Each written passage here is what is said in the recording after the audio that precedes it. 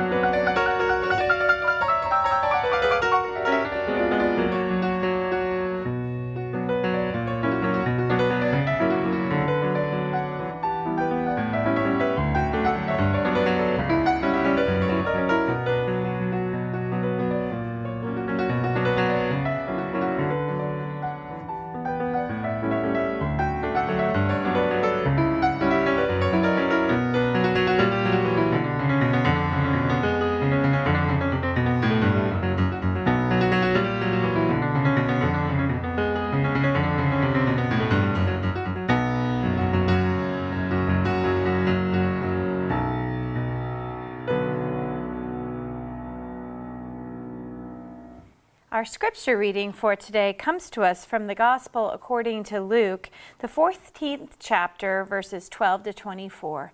Now hear the word of the Lord. He said also to the one who had invited him, "When you give a luncheon or a dinner, do not invite your friends or your brothers or your relatives or rich neighbors, in case they may invite you in return and you would be repaid.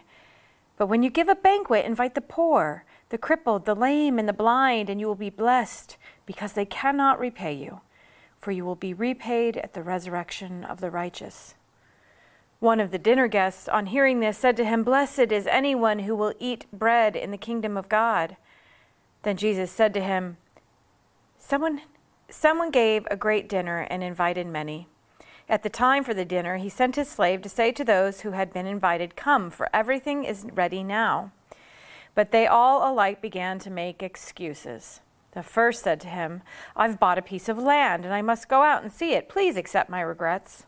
Another said, "I have bought 5 yoke of oxen, and I'm going to go out and try them out. Please accept my regrets." Another said, "I have just been married, and therefore I cannot come." So the slave returned and reported to his master. And then the owner of the house became angry and said to his slave, "Go out at once into the streets and the lanes of the town and bring in the poor, the crippled, the blind, and the lame." And the slave said, "Sir, what you ordered has been done, and there is still room." Then the master said to the slave, "Go out into the roads and lanes and compel people to come in, so that my house may be filled. For I tell you, none of those who were invited will taste my dinner." Let us pray. Gracious God, may the word just read point to the word to come, and may it all work together to point to your Son, our Lord, Jesus Christ. Amen. So this familiar parable tells us of a great dinner thrown by a host that only wants a full table. Despite the host's intentions to have all attend, many make excuses, and these are phony excuses. Hard to believe anyone would buy oxen or a farm without seeing it first. At the very least, they're prioritizing the wrong things. Frankly, it would seem that they assume that there'll be a party tomorrow, that they'll be invited again. They insult their host. So the host goes out to those who are poor and crippled and lame and blind. Jesus tells this parable while he's eating in the home of a leading Pharisee. And it makes these remarks particularly relevant because who gets to eat, where they sit, these are all questions that even more than they do now mattered in Jesus' time. They had high stakes in Jesus' time. And the answers were ripe with issues of social justice, social status, and questions of who deserved an invitation. This part of the passage has much to teach us about how to respond to God's invitation, as well as God's heart for a broad, inclusive table, and its suggestion that we should have such a table.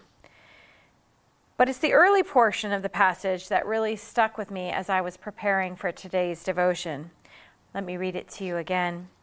He said to the one who had invited him, "When you give a luncheon or a dinner, do not invite your friends or your brothers or your relatives or your neighbors, in case they may invite you in return and you would be repaid. But when you give a banquet, invite the poor, the crippled, the lame, and the blind, and you will be blessed, because they cannot repay you, for you will be repaid at the resurrection of the righteous. Certainly, this is telling Christian listeners and Christian readers now that they should not just feed the poor, they should invite the poor into their home. It's also saying that when it comes to hospitality and providing care, we should not concern ourselves with reciprocity. For years, I took my kids and the kids of two other families who we had dinner with on a regular basis on what we called a random act of kindness day. And the kids would dress in all black and they would sneak around like little spies and do somersaults when they didn't need to try to go undetected. And we would go places like, fast food places, and we would put positive affirmations on stick-it notes on the mirrors. We would leave quarters on washing machines, teddy bears in emergency rooms. We take care packages to clinics where they're administering chemotherapy. And we always would start our day with a trip through the Starbucks drive-thru. And I would tell the kids, for the first few years anyway, after we had paid for the car behind us, look back. Can you see their reaction? What did their face look like? Luckily, I realized that doing this was really missing the point, and I wasn't doing a good job teaching these kids about the power and the importance of giving without concern for reciprocity.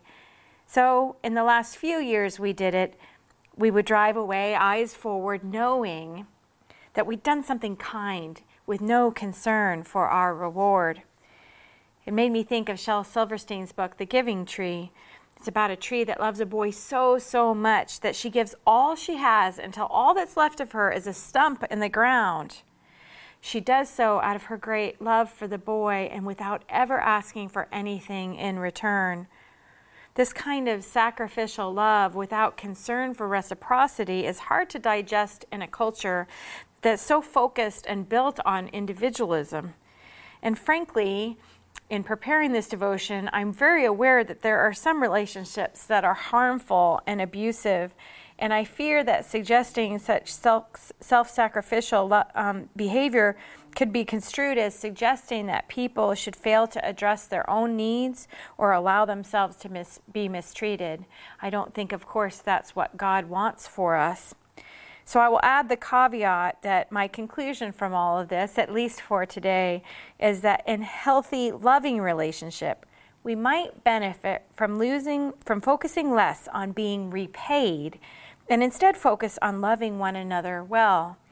After all, in relationship, someone needs to be the first to forgive and the first to ask for forgiveness. Someone needs to be the one who wakes up early to make the coffee without keeping track of what's in it for them. Much like going through the drive-thru at Starbucks, we can give in a way that isn't necessarily concerned with what we get out of it, and we can keep our eyes forward on the path in front of us. May we be the sort of people, friends, who invite, feed, and love without preoccupation with reciprocity. After all, our loving God, who invites all, does so expecting nothing in return, wanting only our attendance. Let us pray. Gracious and loving God, you have given us so much. Make us aware of the ways we are being invited into relationship with you and others, ways that we are being invited to experience the kingdom of God here on earth and to extend that kingdom to others. Help us to give with gracious and open hearts that are not bothered with thoughts of justice or balance or reciprocity, that we would give from a place of sheer joy in the act of giving. We ask all this in your Son, Jesus' name. Amen.